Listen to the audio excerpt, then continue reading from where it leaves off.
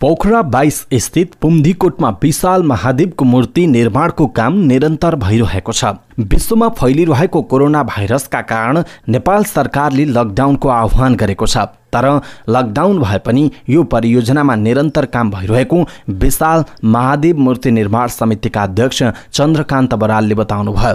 उहाँका अनुसार अहिलेसम्म 40% काम सकिएको छ। लकडाउनको बेलामा पनि हामीले त्यहीँको स्थानीय जनताहरूलाई सामाजिक दूरी कायम गराउँदै भन्छन् गर्दै सामानहरू लाँदै कहिले पनि काम रोकिने अवस्था रहेन र काम गरियो र 108 शिवलिङ्गका जुन मोठहरू हामीले यो लकडाउनको बेलामै तयार गर्यौं र बाहिरको दक्षिणपट्टि पोखरापट्टिको भागको सबै बाउन्ड्रीहरू पनि यो लकडाउनकै बेला गरियो र चान्चुन 10,000 12,000 स्क्वायर फिट मार्बल पनि हामीले लकडाउनकै बेलामा गर्यौं र अब तत्काल त्यसलाई रङ रोगन झ्याल ढोका र गणेश परिक्रमा को लिक र तल भुइँमा मार्बल बिछाउने र थुप्रै कामहरू हामीलाई अझै पनि 2.5-3 करोडको कामहरू अझै गर्न बाँकी छ। देशको भौतिक निर्माणको रूपमा हेर्दाखेरि चाहिँ यति प्रतिशत काम सकियो भन्ने चाहिँ हामीले भन्न सक्छौं। कति प्रतिशत सक्छौं? करिब हामी 40% काम सकिसक्यौं। बरालले आउँदो मक्सरभित्र मूर्ति स्थापना गर्न थप 2 करोड रुपैयाँ आवश्यक भएको बताउनुभयो। 1 करोडको व्यवस्थापन प्रदेश, संघीय र स्थानीय सरकारबाट भएको खण्डमा 1 करोड आन्तरिक स्रोतबाट जोग गर्ने उहाँको भनाइ छ। र तत्काल हामीले त्यो मूर्ति ल्याएर त्यहाँ राख्नको लागि र सामान्य गेट सबै व्यवस्थापन गर्नलाई हामीलाई तत्कालमा 2 करोड रुपैयाँको आवश्यकता परेको छ। 2 करोड रुपैयाँ अब कति प्रदेशबाट आउला, कति अन्यत्रबाट सहयोग होला, हामी गर्दै जाउँ, नभएको ऋण खोजेर पनि गरौँ, अब त्यसपछि व्यवस्थापन गरौँला भन्नेमा छौँ र हामी सक्छौँ भन्नेमै छौँ। धार्मिक पर्यटकीय गन्तव्यको रूपमा स्थापना गर्न लागि उक्त स्थानमा 108 वटा शिवलिङ्ग स्थापना सहितको निर्माण कार्य सम्पन्न भइसकेको छ।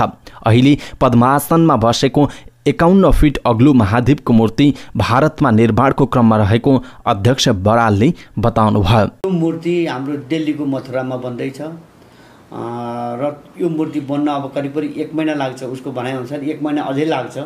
यो लकडाउनले गर्दाखेरि हामीलाई 4 महिना त ढिलो भयो। आजसम्म मूर्ति हाम्रो आइसक्यो।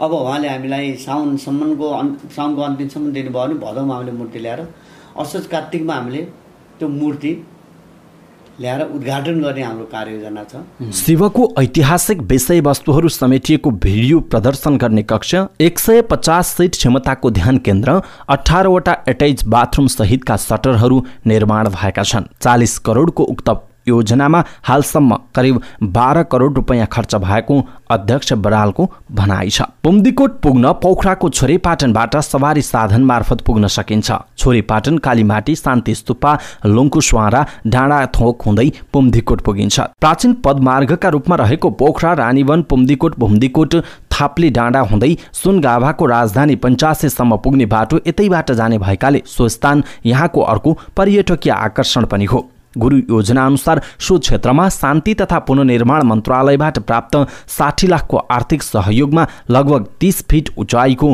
भ्यू टावर निर्माण सम्पन्न भइसकेको छ। समुद्री सतहबाट करिब 1200 मिटरको उचाइमा रहेको पुम्दिकोटबाट धौलागिरीदेखि माछापुछ्री, अन्नपूर्ण सहित मनासलु हिम श्रृङ्खला, पोखराको बजार, फेवाताल, सराङकोट, शान्ति स्तूपा लगायतका पर्यटकीय स्थलको एकसाथ अवलोकन गर्न सकिन्छ। विशाल महादेव मूर्ति निर्माण भइसके पछाडि यस ठाउँ गण्डकी प्रदेशको मात्र नभई नेपालकै एउटा गहनाको रूपमा र पर्यटकीय क्षेत्रको रूपमा विकास हुने निर्माण पक्षले विश्वास लिएको छ।